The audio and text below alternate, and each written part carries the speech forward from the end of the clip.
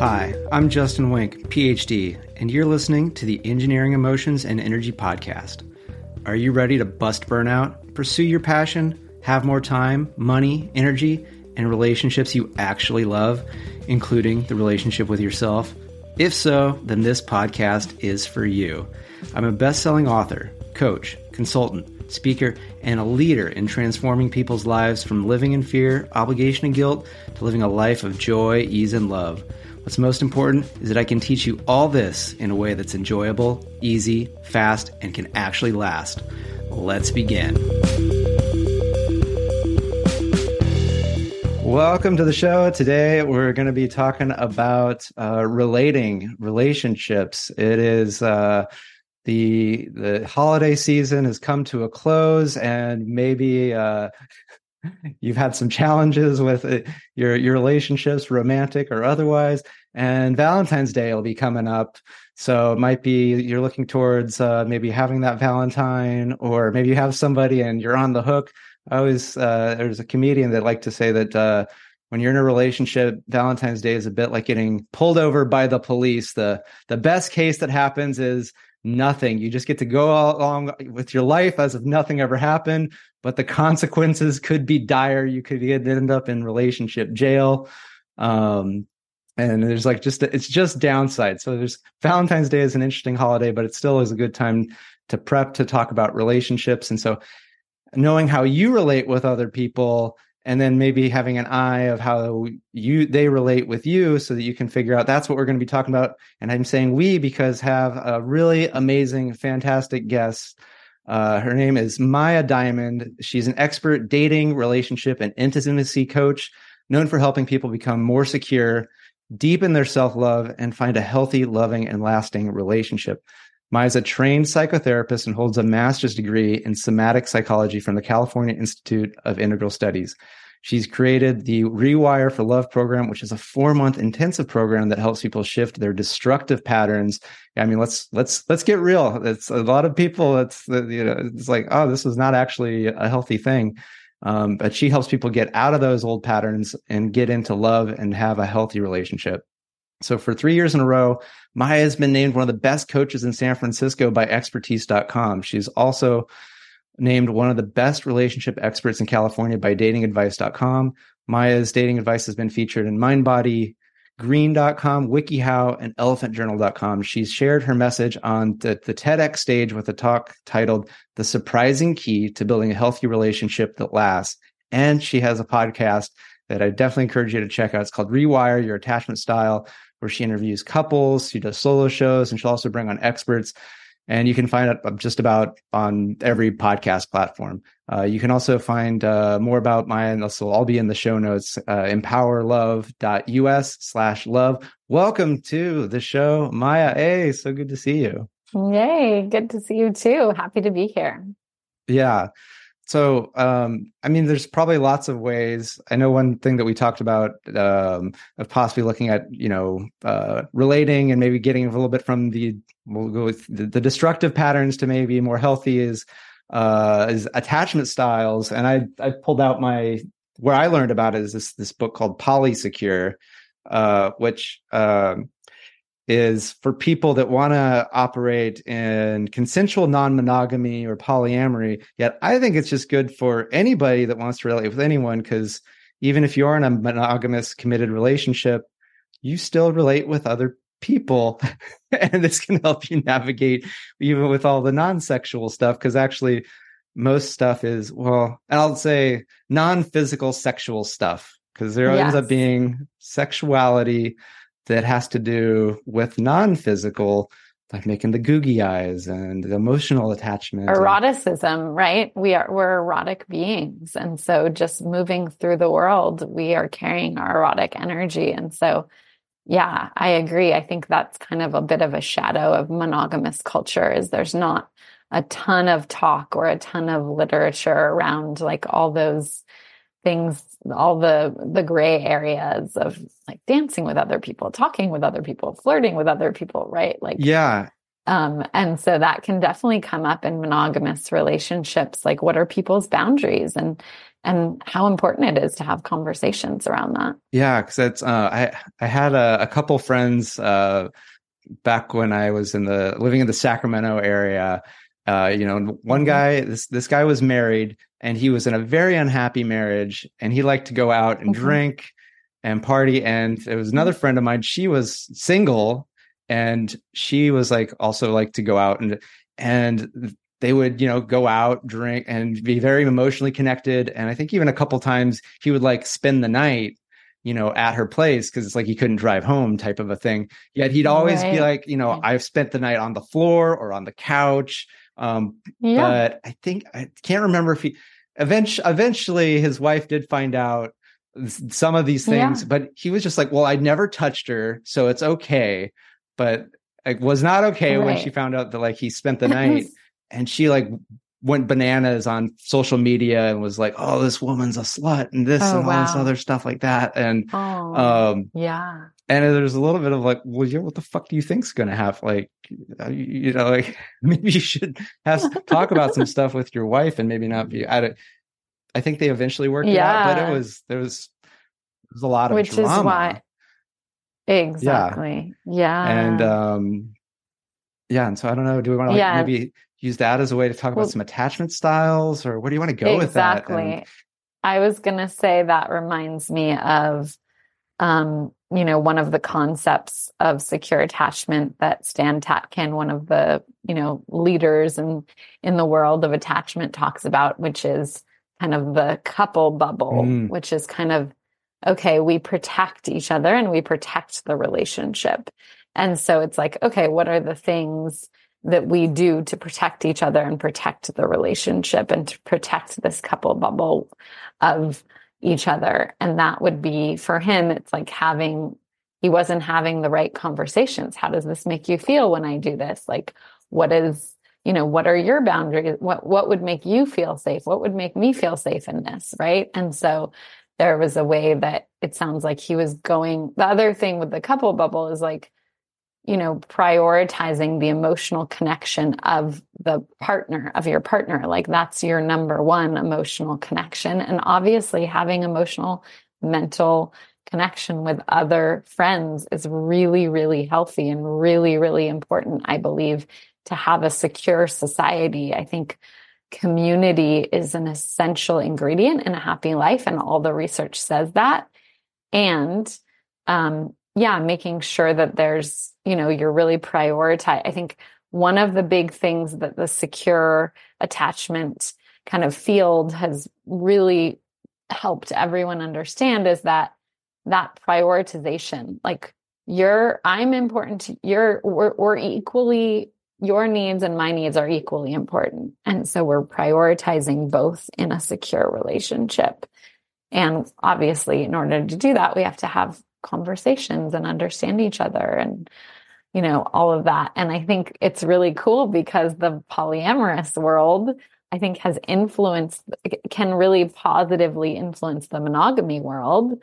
And the monogamy world can positively influence the polyamory world. So there's a lot of, contention between the two, but there's actually a lot that, people can learn from each other. And I think I really love how in polyamory, agreements are something that is talked about, and well, in my opinion, probably could be talked about more, but agreements are really, something that also in kink, it's like in the world of kink, it's like creating agreements, creating containers, all of that. And that can be so helpful also just for a relationship in general. Oh, yeah. Like, okay.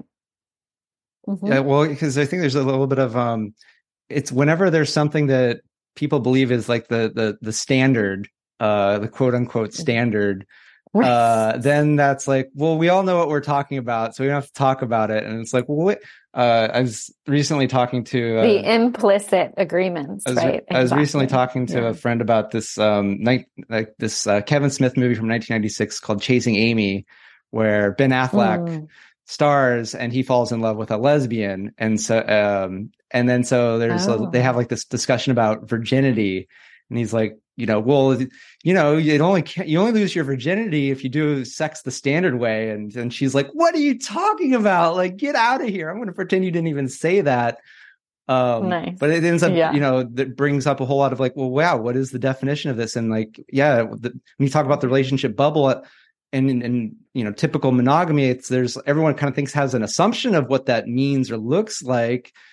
But it's like that when it comes to, down on the ground, it's like, what does that actually feel like, look like, sound like? And, and I'm thinking of the story I started with. It's like he was protecting the illusion of that relationship bubble of like, well, as long as I don't physically touch, in a way, right, then like all this other stuff is okay. And it's like, well, clearly it was not okay to the wife. Right. Exactly. And so it's like, well, what actually is the relationship bubble that is wanting to be protected, I guess, is exactly. And that's, even when you kind of like know that, it's like easier to say than to like actually practice that and have like the conversations of like, what can I do or what can't I do? Because it's like, oh, well, what if somebody wants to do something that I have a feeling of like, wait, they want to talk to somebody of the opposite sex or the same sex, and like, how am I going to feel about that? And like, am I going to want to like just not even talk about it, or am I going to be like, well, now I better like really make them happy? Right. And so this is where, one of the biggest things that I teach is how to communicate your needs and desires and boundaries and feelings in relationship. I find that so many people who have like destructive patterns in love, which could be like, say, and I'll kind of name some of the most common ones that I work with, which is one, being chronically attracted to unavailable people. So constantly choosing, attracting, desiring the most unavailable person in the room. Right. Mm-hmm. And so another common destructive pattern is choosing and being attracted to narcissists, people who can't see you, who aren't able to empathize with you, who aren't able to validate your experience.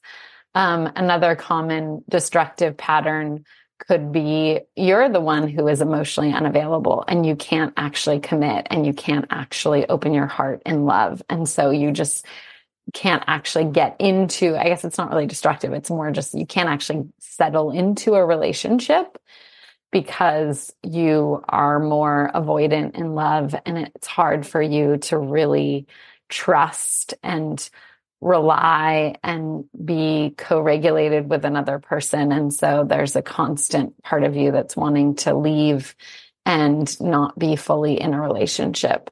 And so in these different patterns, it's very common that one of the biggest root causes that I see is a lack of being able to actually just communicate. It's so, so important. And I think we're not taught it in school. We're not taught it in our families. We're taught a particular code of communication in families, but it's usually not a very healthy one. Mm-hmm.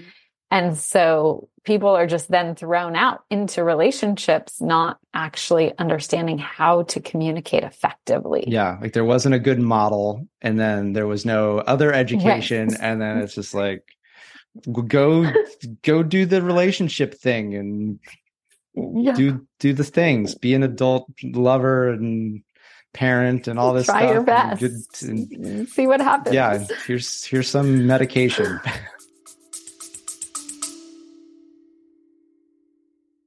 Feeling overwhelmed by the daily grind?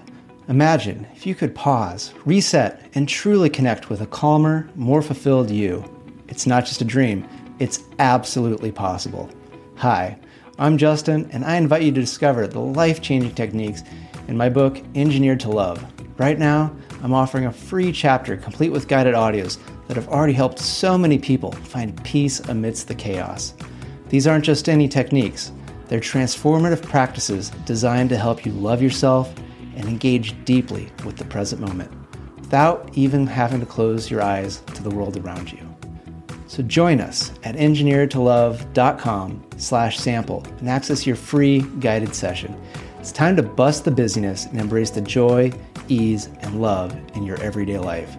Don't wait. Start your journey to a more relaxed and recharged you today, because you deserve to live a life you love. Visit engineeredtolove.com/sample. See you there.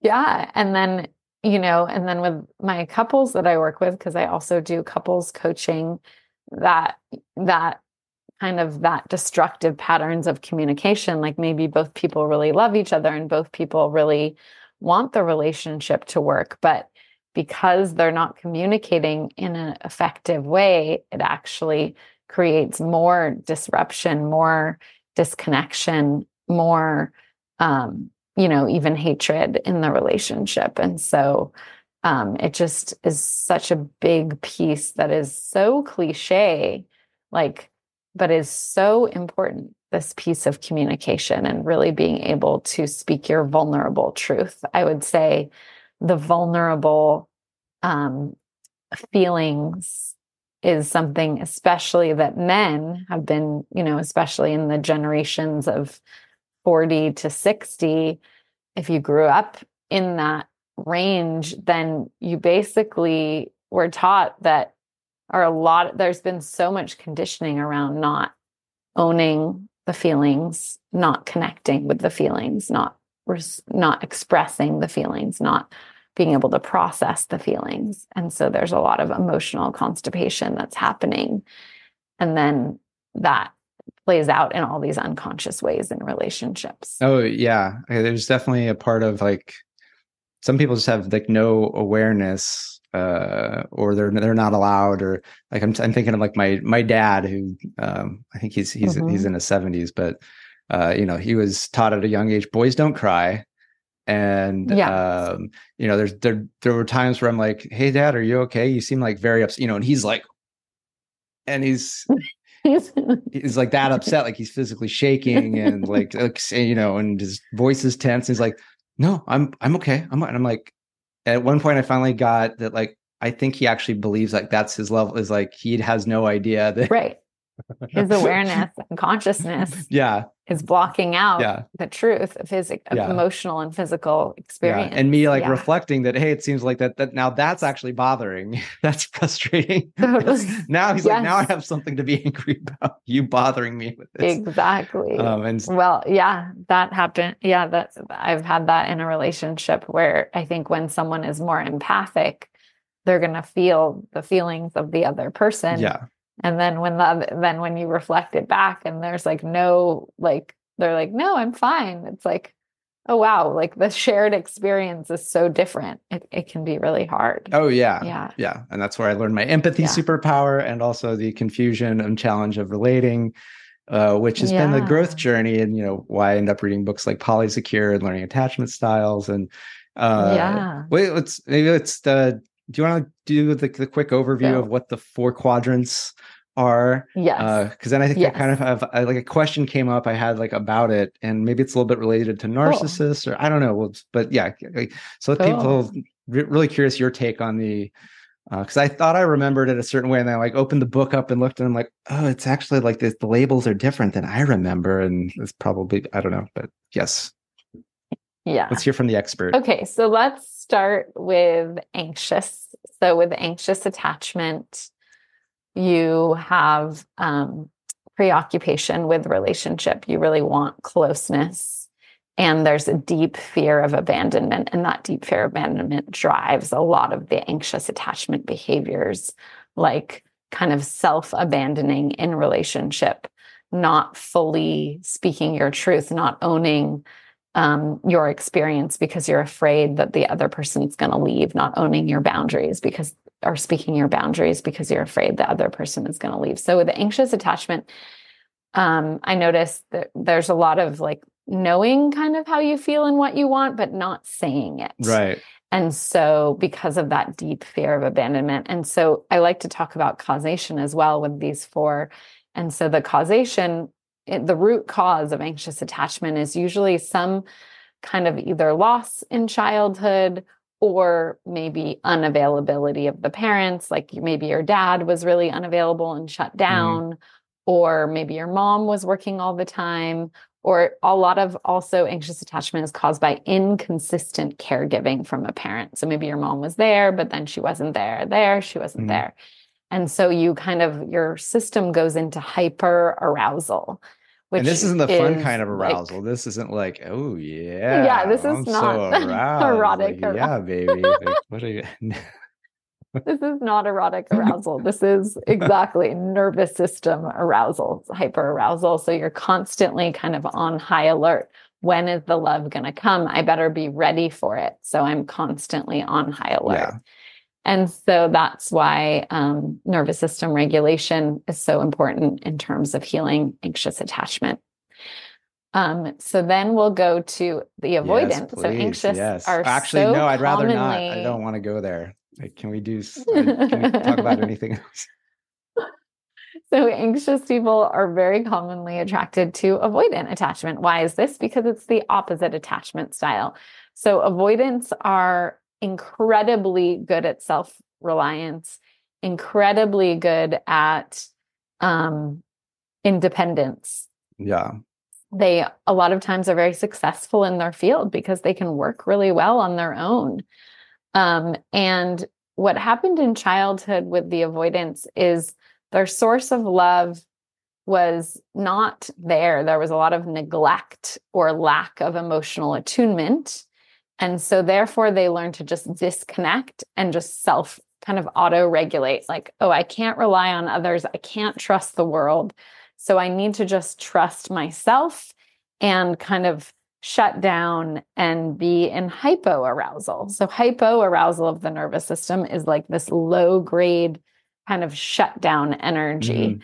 And so it's like this always, that's why like, I'll personally share that I feel very calm and safe with avoidance because they're so chill, because there's not a lot of emotional expression happening. Yeah. They're just so darn chill and like they feel so regulated. But really what it is there's a disconnection from their own feelings and needs. Yeah. And so that disconnection, that shutdown, it creates a way that I think something that's really hard in relationships with avoidance is they have a hard time like, well, they have a hard time acknowledging their own feelings and needs, and then they have a hard time acknowledging and prioritizing your feelings and needs.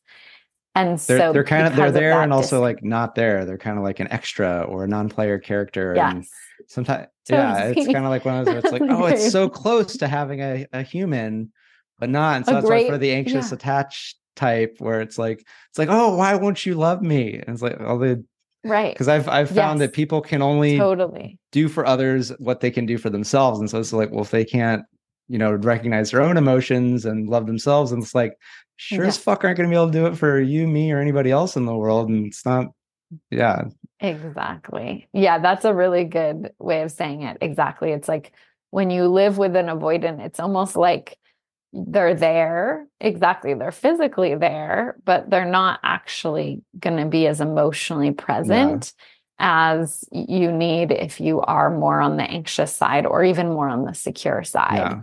It can be really hard to be with an avoidant attachment person who hasn't worked on their own avoidant attachment, because that's the beauty, is because of neuroplasticity and because of emotional trauma healing work, we can actually heal and become more secure. And that's really what I focus on in my work with my clients.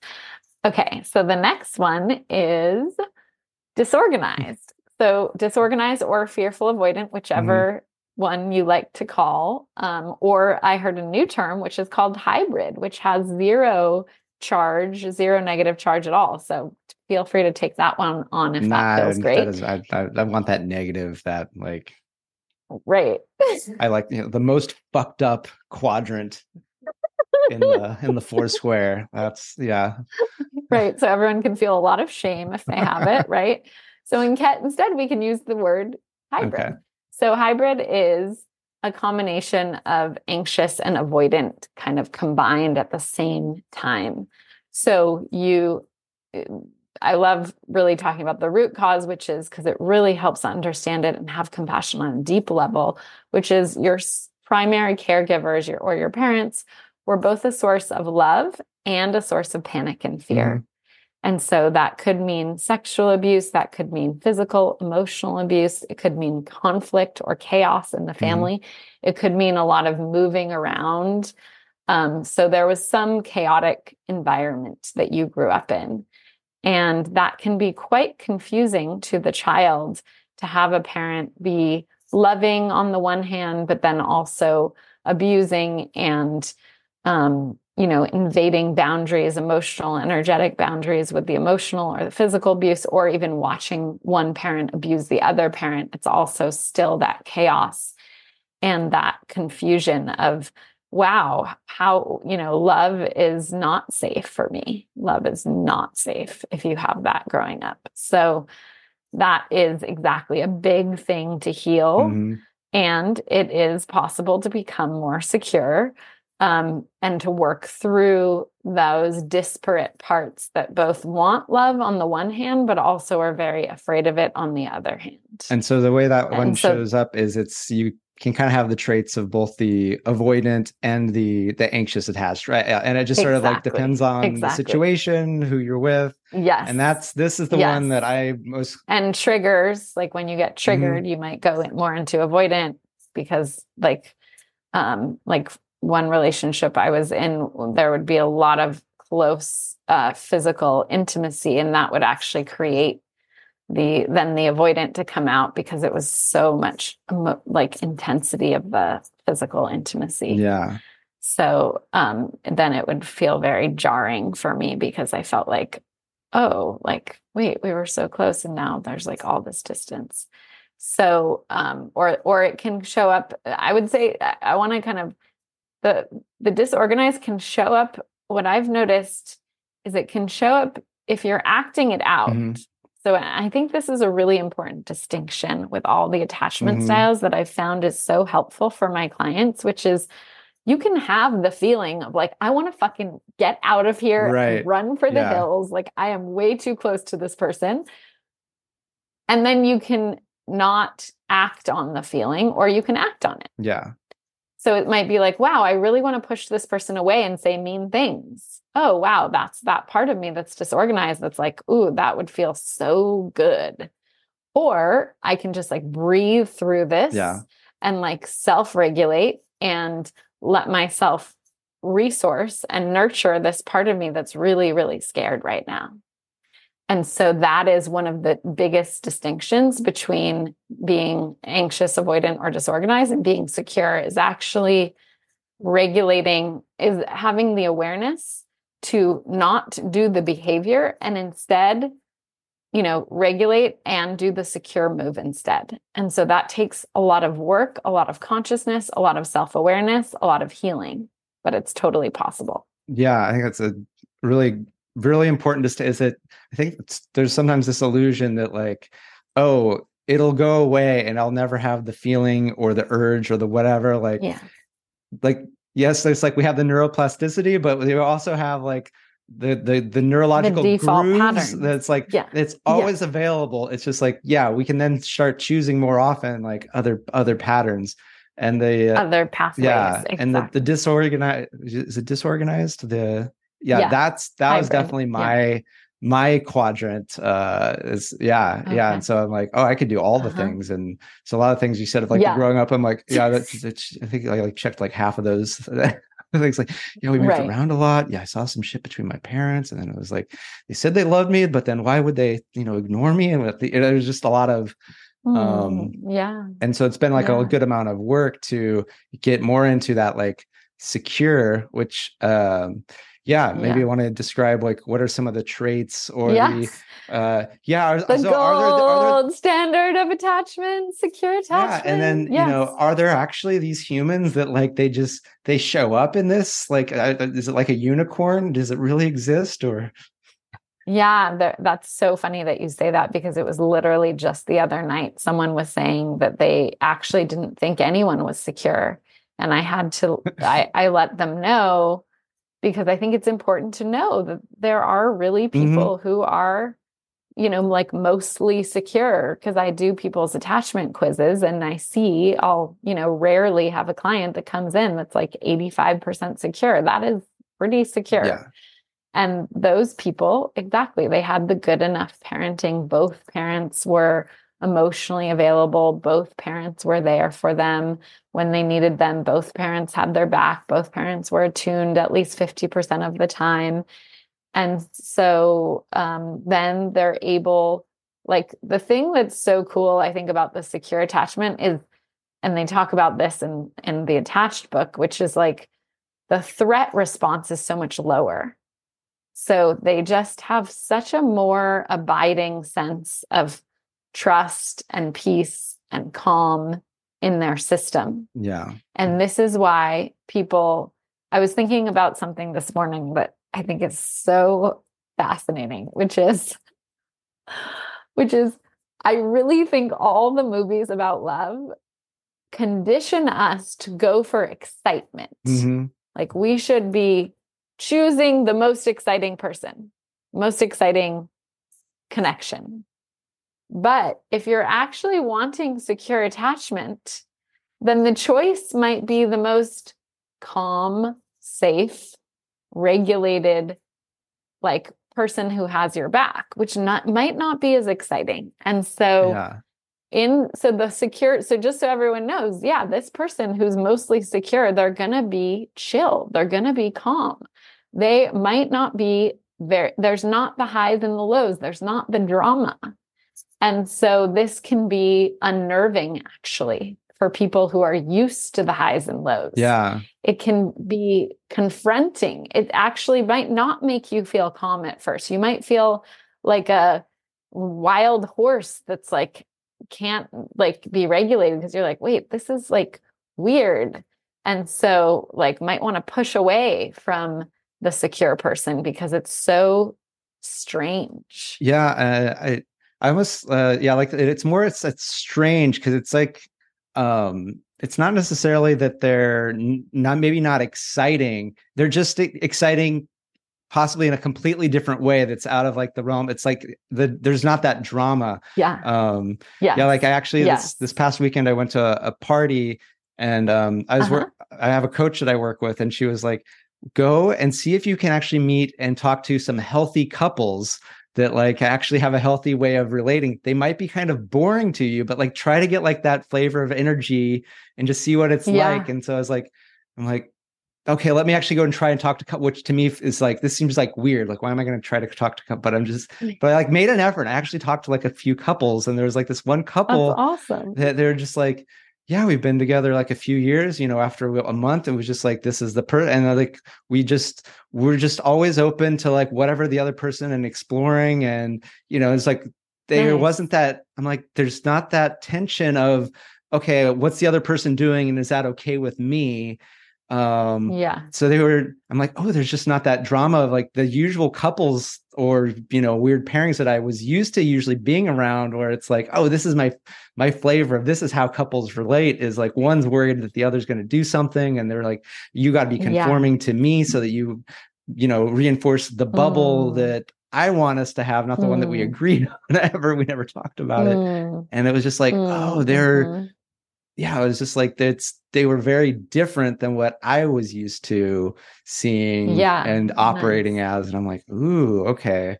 And it's like, okay, cool. These people do exist. And I want to be one of these people. Like, yay.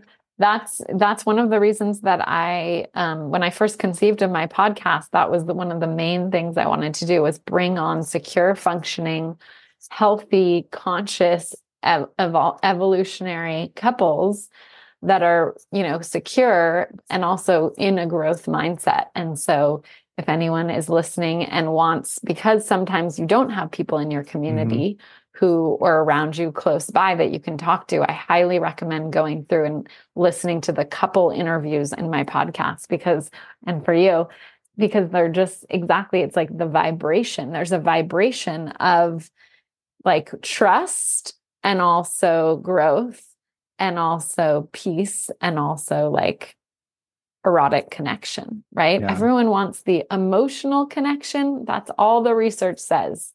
The most healthy, secure, happy couples have it's based on the emotional connection.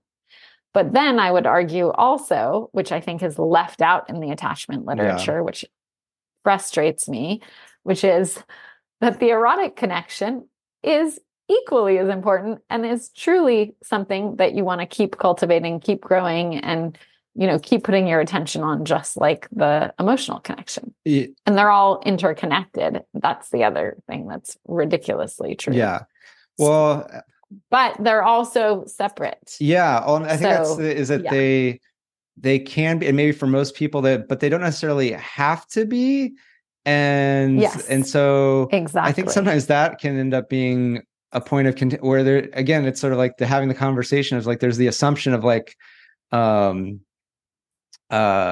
well, if there's like emotional love, then all this other shit has to come with it, of the physical eroticism and maybe even like the living together. And it's like, well, but maybe this is just like a really good buddy.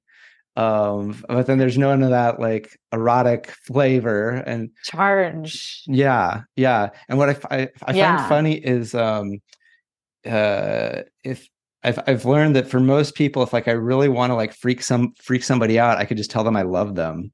Like, because it's like there's so much baggage attached to that, like I love you, that it's like, oh my gosh, that means this person wants to move in. They want to be my only sexual. Marry me, right? Totally. Yeah.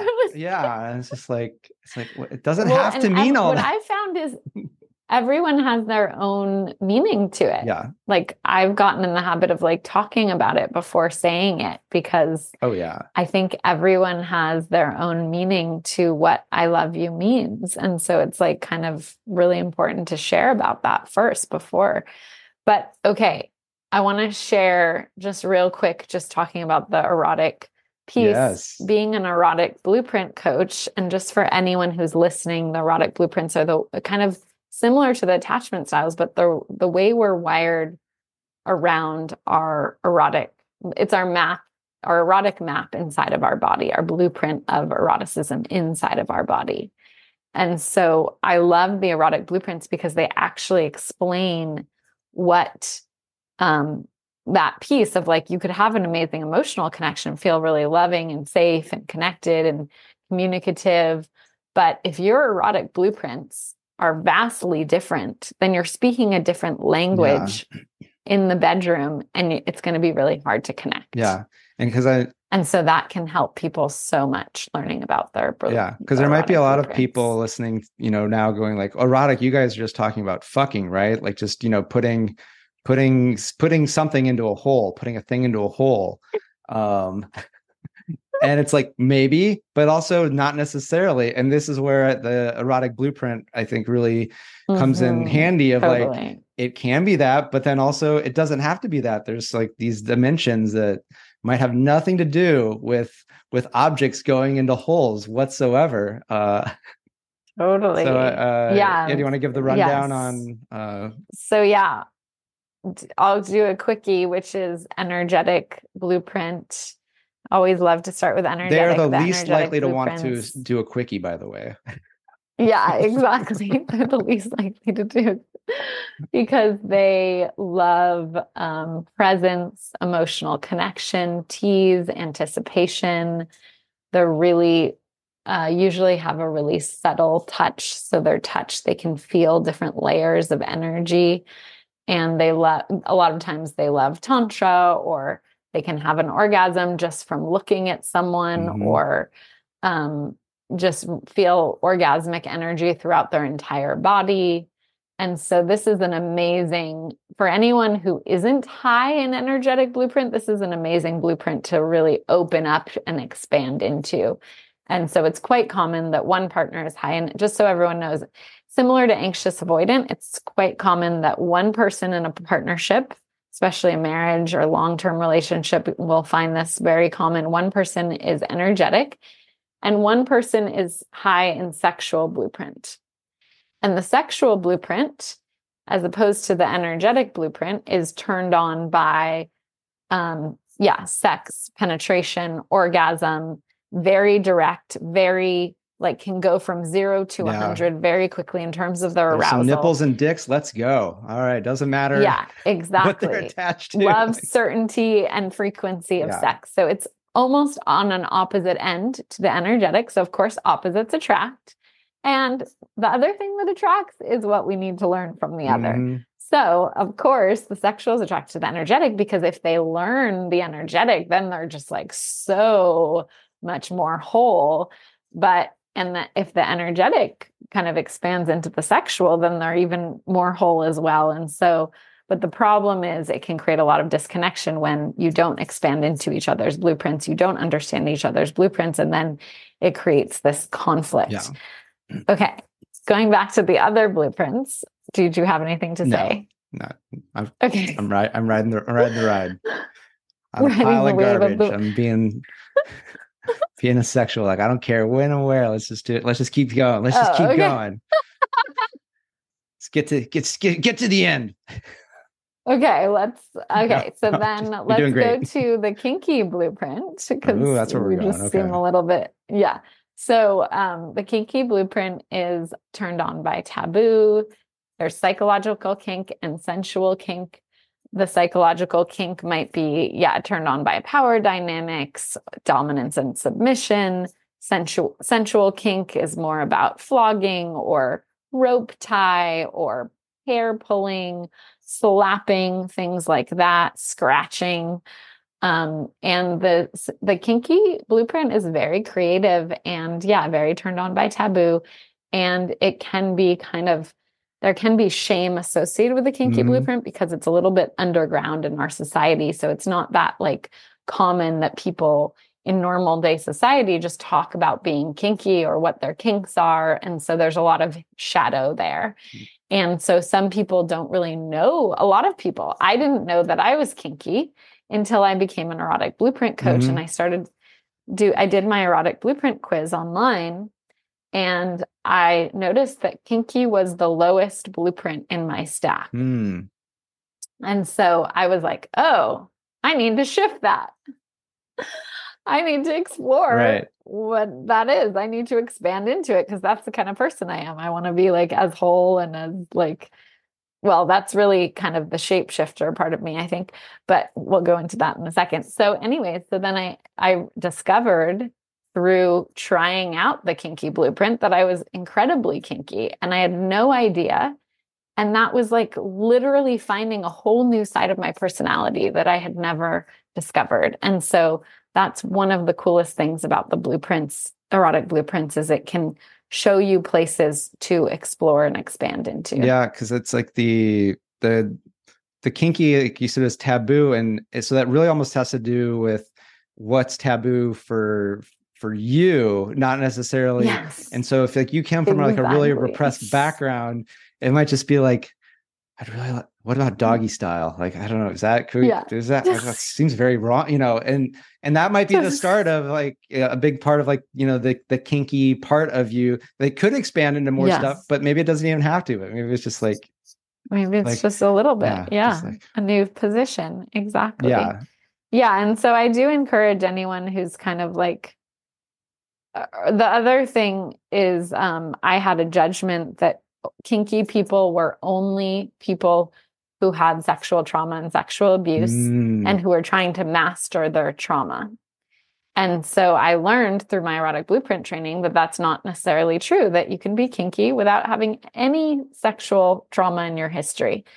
And I also discovered that as any human growing up as a child with parents, there's going to be like kind of a power over, like there's going to be authority stuff, which is you get to play with dominance and submission. And so most humans have kind of a joy in playing with authority stuff because they experienced authority stuff growing up because you had a parent telling you what to do all the time. Yeah. So you might really want to like be in that dominant role, or you might want to be in the submissive role and just let go and really go deeper into that role of being told what to do.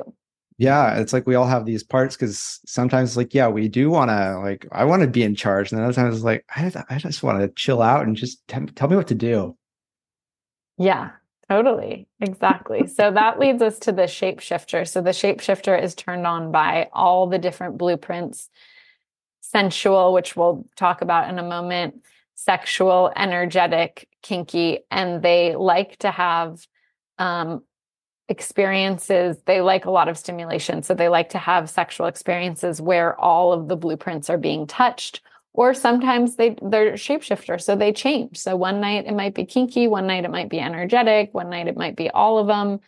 And so if you have a partner who's a shapeshifter, they have kind of a big appetite for sexuality, and they also have a big appetite for having these different blueprints being touched upon. And so it's really important to help them be fed in their different blueprints. I would say that's going to really make the happiest partner, because if a shapeshifter is only being fed in one or two blueprints, it's going to cause some lack of full erotic satisfaction, I would say.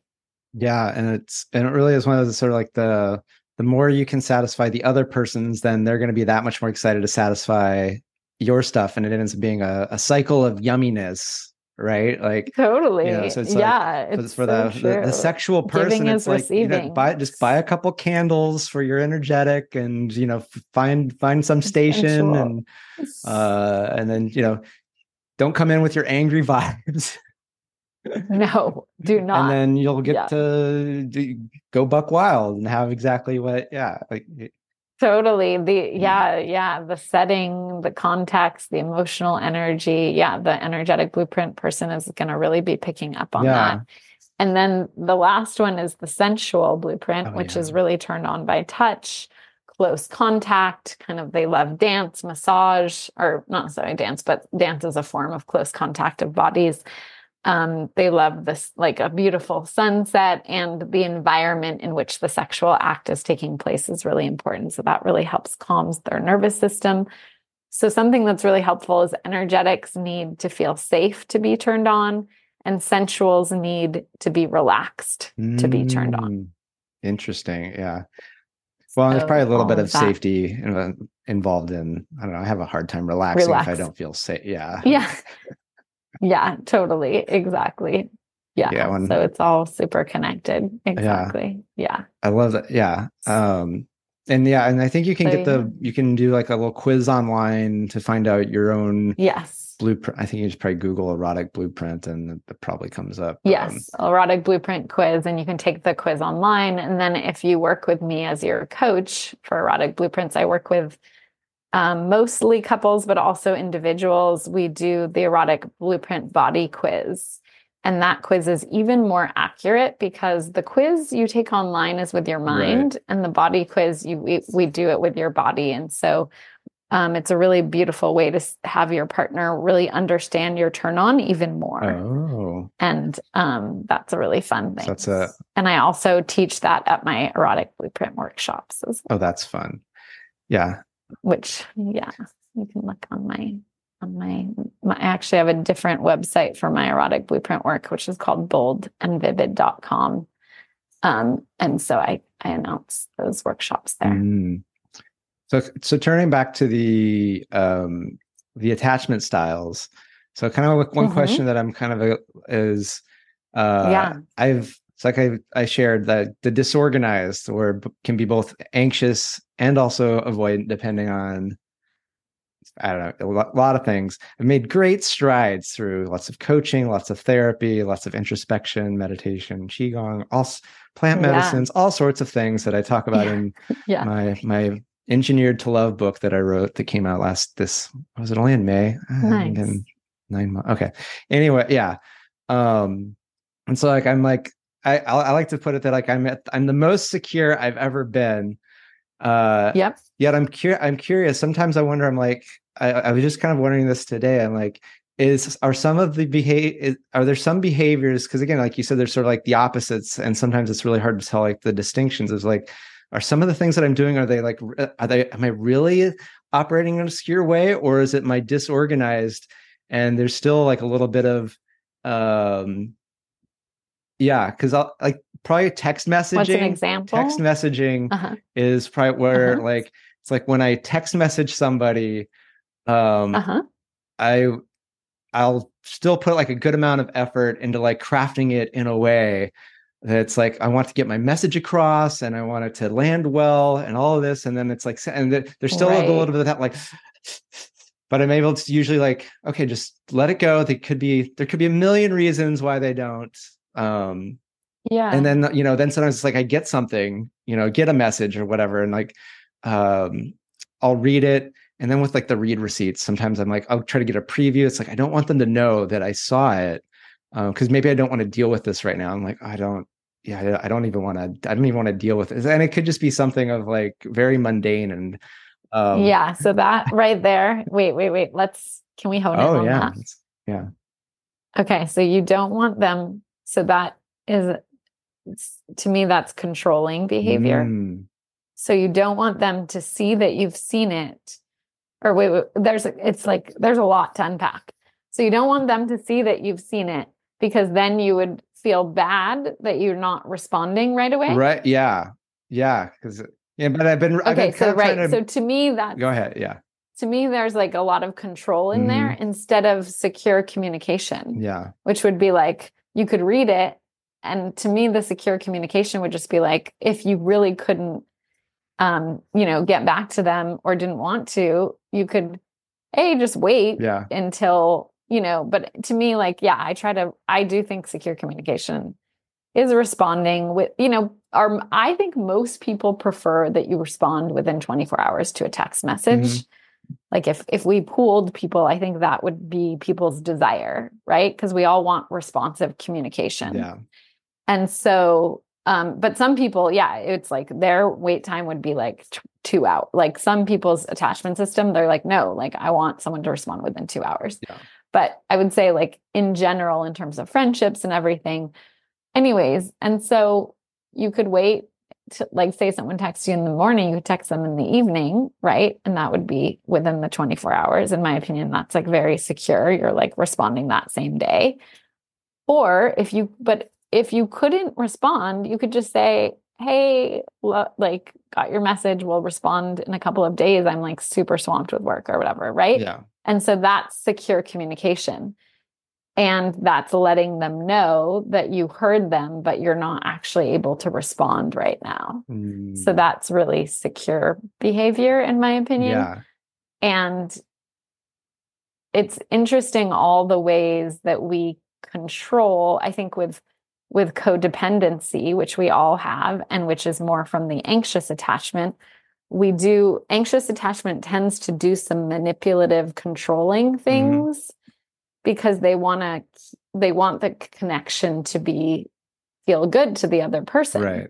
They want the connection to feel like the other person likes them and da da da da da, right?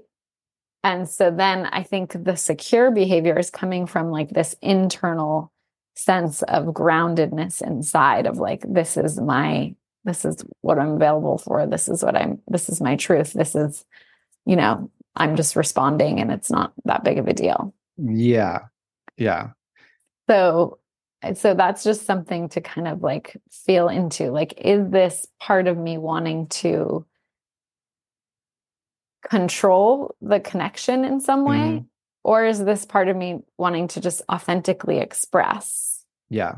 Or like to me, that would be the choice point, is like, what's my coming inside and being like, what's my authentic expression here that is going to also be able to connect with where they're at and listen and respond. Because emotional responsiveness in general to me is secure behavior, right? Mm-hmm. Which is why I did a whole TEDx talk about emotional responsiveness, because I was actually at that point that I did that TEDx, I was in a relationship with someone that wasn't emotionally responsive. And so I was learning this deep lesson around how powerful and important it is to have that emotional responsiveness in relationship. And so, yeah. Yeah. It's all good. Yeah. And so I think kind of what I'm picking up a little bit on is, it's like I'm in that transition, because there is times where it's like I am like, boom, I'm in my zone of like I am good and whatever, and it can't. But then other times it's like I have to, there's the old feelings, old feelings, old responses, and it's like, oh, I have to work with that, and it's work. It's like it's effort, and so sometimes there's just a little bit of like, well, now I have to consciously like take a moment, do that, and that's work. And so sometimes like, okay, I'll do that. Like, and what I found that's interesting, I think in some ways, is that secure people don't give a shit about any of this. Like it doesn't bother them one way or the other. And so it's sort of, right. Totally. So it's sort of like I'd say like my good friends and other people that they're now secure. And so it's like I get that model and it really filters out the people that have more of an issue. Well, exactly. So even though it's like, and the other thing to bring into the conversation, because for me, it's like polarity, attachment, and erotic blueprints are kind of my base in terms of romantic relationship. And the other thing in terms of like, I love what you said around like, if you're texting with someone that you're dating, like you might take a moment and like craft it, because for women love a man who can lead, right? The leadership piece is so sexy, and we don't even have to, I love how my friend talks about, like, we don't even need to say the words masculine and feminine. We can just say leadership, right? Like a man leading in dating and relationship. It doesn't end when you're in a relationship, by the way. That's super important, I think, is for most women such a turn on. Why? Because it allows us to relax into our bodies more. It allows us to surrender more. It allows us to feel safer. And so sometimes that might take a minute to craft, right? If you're more like, oh, I need to think about which places to lead her to. Like which, date ideas, like, et cetera, et cetera. So I think there's a real piece, no matter how secure you are, in like actually crafting a message that has some kind of leadership to it, that's going to really call her into her feeling safe and her feeling like you've got something handled. And that us seeing that in you is like, just, it's literally, I feel like biological, like our whole nervous system just feels so good with that leadership and planning qualities. Yeah, it's been, I don't know, I've been amazed, like in the past year, there's been definitely several women that I've dated that they were just like, it was so nice that you like picked a place to meet up and go, and I just had to show up, like and I'm just like, really, like what is, so it's like, right, that's our society. And I'm like, I'm remembering back to before I like kind of started studying like dating, where it was just like, what do you want to do? Do you want to get together? Where would you like to go? When are you? And whereas now I'm just like, hey, let's get together Tuesday, 7 p.m. Let's meet in this part of the city. Then it's either, yes, that works, or no, it doesn't, or, oh, well, these days work instead. It's like, it gets things going, but it shows like leadership and it's very, very sexy. And it's like kind of this old school traditional kind of 50s thing that like women still really, really want to feel. And it makes me sad that has been lost in our, I'm a total feminist. I grew up with a total feminist mom. And I'm incredibly powerful in the world. And I still love when a man is leading, right? Yeah. And so you can have, I am powerful in my feminine. And I think a lot of women before doing work around cultivating my feminine qualities of receptivity and surrender and relaxation and receiving and like allowing and just being, right? To me, those are all feminine qualities. And we don't even need to use the word feminine. We could just call them something else, whatever. But before cultivating those qualities and understanding and diving deeper, I didn't realize that that's just as powerful, right? It's not powerful. Oh, it's incredibly powerful. Yeah, exactly. Yeah. It's just as powerful. It's just a totally different energy. And so, yeah. Oh, it's beautiful. Yeah. And the thing is like all of us can actually, I'm like, I want to hear you talk about how powerful it is. Let's hear. well, all of us actually have these like powers, and it's really more about like use it like you were talking about with the erotic blueprints, where it's like, oh, I want to like explore all of the blueprints. It's like we should be able to explore like, you know, masculine and feminine, which could be also be. I went to one workshop where the terms used were like presence and surrender, and then what was the other one?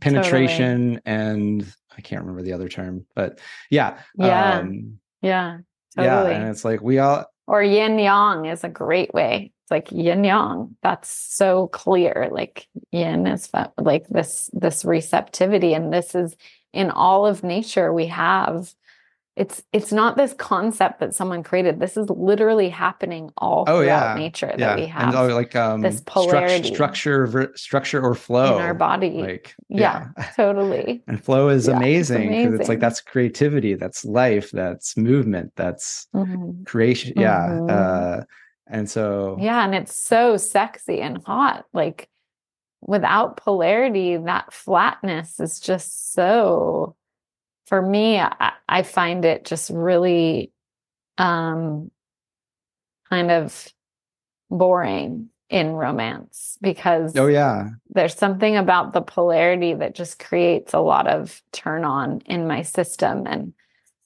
you know, I think, I don't know. I think for most humans, that's the case, that just polarity, whether it's whatever way it is, no matter your gender, it's not gender specific. It just creates so much turn on and chemistry. And that's what people are wanting to feel in relationship. They're wanting to feel, that's like the spark that everyone is dying for. Yeah. And like you said, and it's the polarity. It doesn't matter who's doing which pole, really. And sometimes that can be fun, especially if you're playing with your kink side of like, it's like, exactly. All right, baby. I want you to massage me down, and I'm just gonna feel on the flow and go with it.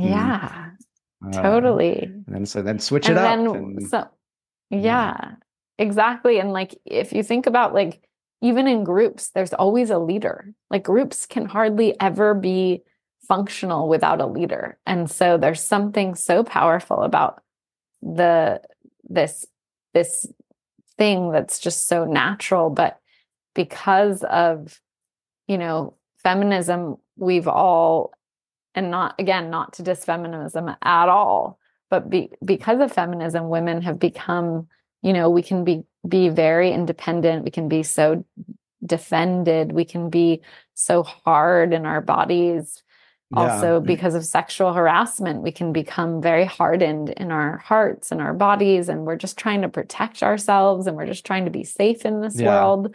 Like, I went to a grocery store the other night before this party, and I was wearing this like sequin outfit. And it was like, I had all this energy from all this unwanted energy from men. And I was like, oh, remind me to never wear this outfit again at a grocery store. Like I'm constantly having to shut down my body and not feel safe because of the unwanted attention. Yeah. And so there's a lot of that happens. And so then women can learn to just be more shut down and not open in our bodies. But unfortunately, that creates this almost more kind of masculine protection energy. And that's why cultivating feminine energy is so powerful, and something that I really teach in my Rewire for Love program is, you know, how to be both discerning with men or whoever you're attracted to, and also be open. It's like a really, really potent combination that is not easy to embody. Yeah, it really is that discernment, that being open, but also skillful of like, where are you going to point that openness? And don't shut down. That. Just don't point it at certain types of people, because you can always just point it at yourself. You can always like flow and be open with yourself. And I love that. Yeah. And it's like being open, but not necessarily allowing someone all the way in. Because I think for empaths and HSPs, like for me, I'm so open that people? Like, highly sensitive people. It's like, if you're really open and you're in a feminine body, you can allow someone in energetically, even very quickly. And that happens a lot with anxious attachment, where women, have one date and they make out or something and they get super attached, and then the guy doesn't call back or whatever, and they're like devastated. And then they don't want to keep dating, and they lose their dating resilience because they get so jaded by that kind of thing. And so, what I teach is what I teach, but also support people in, because having a support person, a coach, is so powerful to really like keep holding that candle for you and working through whatever comes up in these experiences. But how much do you let someone in, I think, is really also like being open-hearted and feeling your feelings and your sensations and expressing your vulnerabilities, but also like having that aperture be at a healthy amount so that you can stay regulated through the dating process. Yeah, I love that, because I think it really is, the more we sort of take responsibility of like, well, what can I do to modulate my experience? Yes, instead of what it seems like our society's decided is, well, let's just change the environment. Let's make it like a Nerf world, so there's no sharp edges, and that no one ever has to worry because it's all going to be safe. No one can get hurt. Yet that means that if there's no sharp edges, there's no way of getting penetrated. And like that's half the fun, like, is being penetrated by the world, whether it's whether it's by somebody's physical appendage, or just by like a beautiful sunset, or like some beautiful music or whatever. It's like, oh my gosh, what was that? But if everything's bland, and it's literally impossible down in dating to take out the risks. There are risks. Like, the whole game is, okay, we're here to fall in love, but if you want to have like zero risk, you're not going to fall in love. No, yeah. Right. And so you have to have the risks in order to fall in love. So then how do we do that in a safe and secure way? And so that's really, really, a big thing that I teach people, because a lot of the clients that come to me have had like decades or 10 years or 5 years or 20 years of continually choosing the wrong person who is not actually safe for them. And then it feels like this pattern is never going to change. And so being able to learn how to discern well, but also stay in the game, because if you leave the dating game, it's going to be really hard to meet someone in this world where most people are working online and not going out and are not like going as much to new events to meet people. And so it's harder to just like not to just do nothing these days than when we meet your person. Whereas if we were living in tribes and we were seeing each other every day at like the sewing place and the grocery store and the, same chiropractor that we all went to, like it's a lot easier to meet someone naturally before than it is now. Yeah. It just takes effort. Yes, exactly. Online dating, offline dating, exactly. And it's worth it, because then you get to have the experience as opposed to not. And it's easier when you start learning some tools and getting some feedback and getting these perspectives. Because it's like usually we just keep doing what we've always done and we keep getting what we got. And then we're just like, why isn't it working? It's like, well, actually it is working. Like, you want security, you've got it. It's like, there's a security and a safety in knowing that, like, oh, if I'm with this type of person, I'm going to have this type of experience, as shitty as it is. It's like, we humans are wired to like just want something knowable, because it's like, well, if it's knowable, then that means I'm probably not going to die. Like, totally. That's so right. And so the unavailability pattern, which I'm writing an entire book on, I've already written the book. It's just getting it published is the next piece. But that unavailability, exactly, you're so used to, and this was me 100%, like so used to the unavailability that it's familiar and comfortable, even though at the same time it's very uncomfortable and painful. Exactly. And so, but that's somehow safe for the nervous system because it's familiar. And the unsafe thing might be an available person.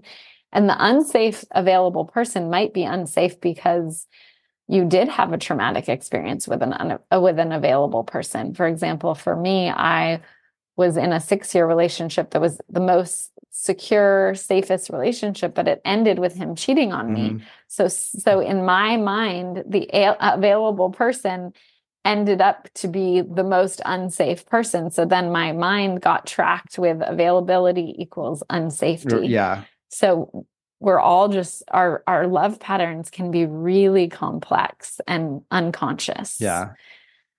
And that's why every individual I found has such a different love map that we have to kind of untangle and unravel. And then it's like their system is able to open to a healthy person. Yeah.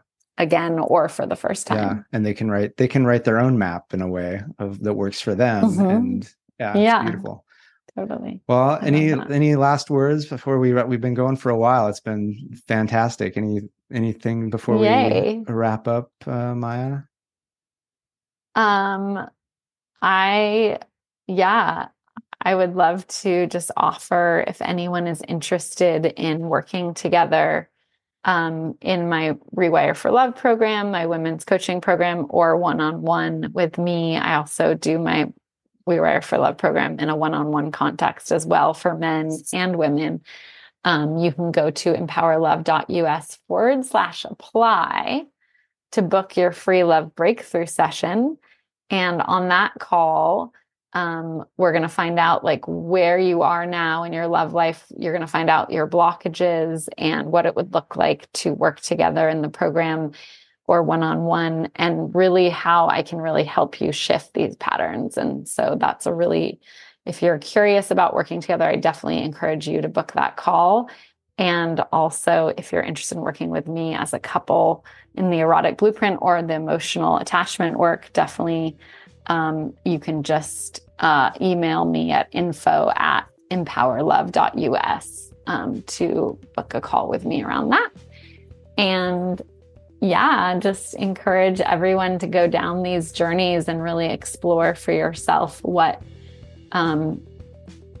feels exciting and interesting, and like whatever felt like an impulse as I was talking, like whatever is, your body and your mind and your heart and your spirit are drawn to really go deeper, because we did cover a lot of different topics. So I encourage everyone to go deeper into anything that felt juicy. We definitely did, and appreciate it. And if you're interested, reach out to Maya. The links and stuff will be in the show notes. Or you can also contact me on social media. I'm Justin Wink, PhD, on LinkedIn, TikTok, what are the other ones? Instagram, Facebook, and you can also email me, podcast@justinwink.com. So I want to thank Maya once again so much for being here. Appreciate it so much. And thank you guys for listening. Do remember to like, follow, subscribe. And with that, we'll see you next time. And thank you and good day.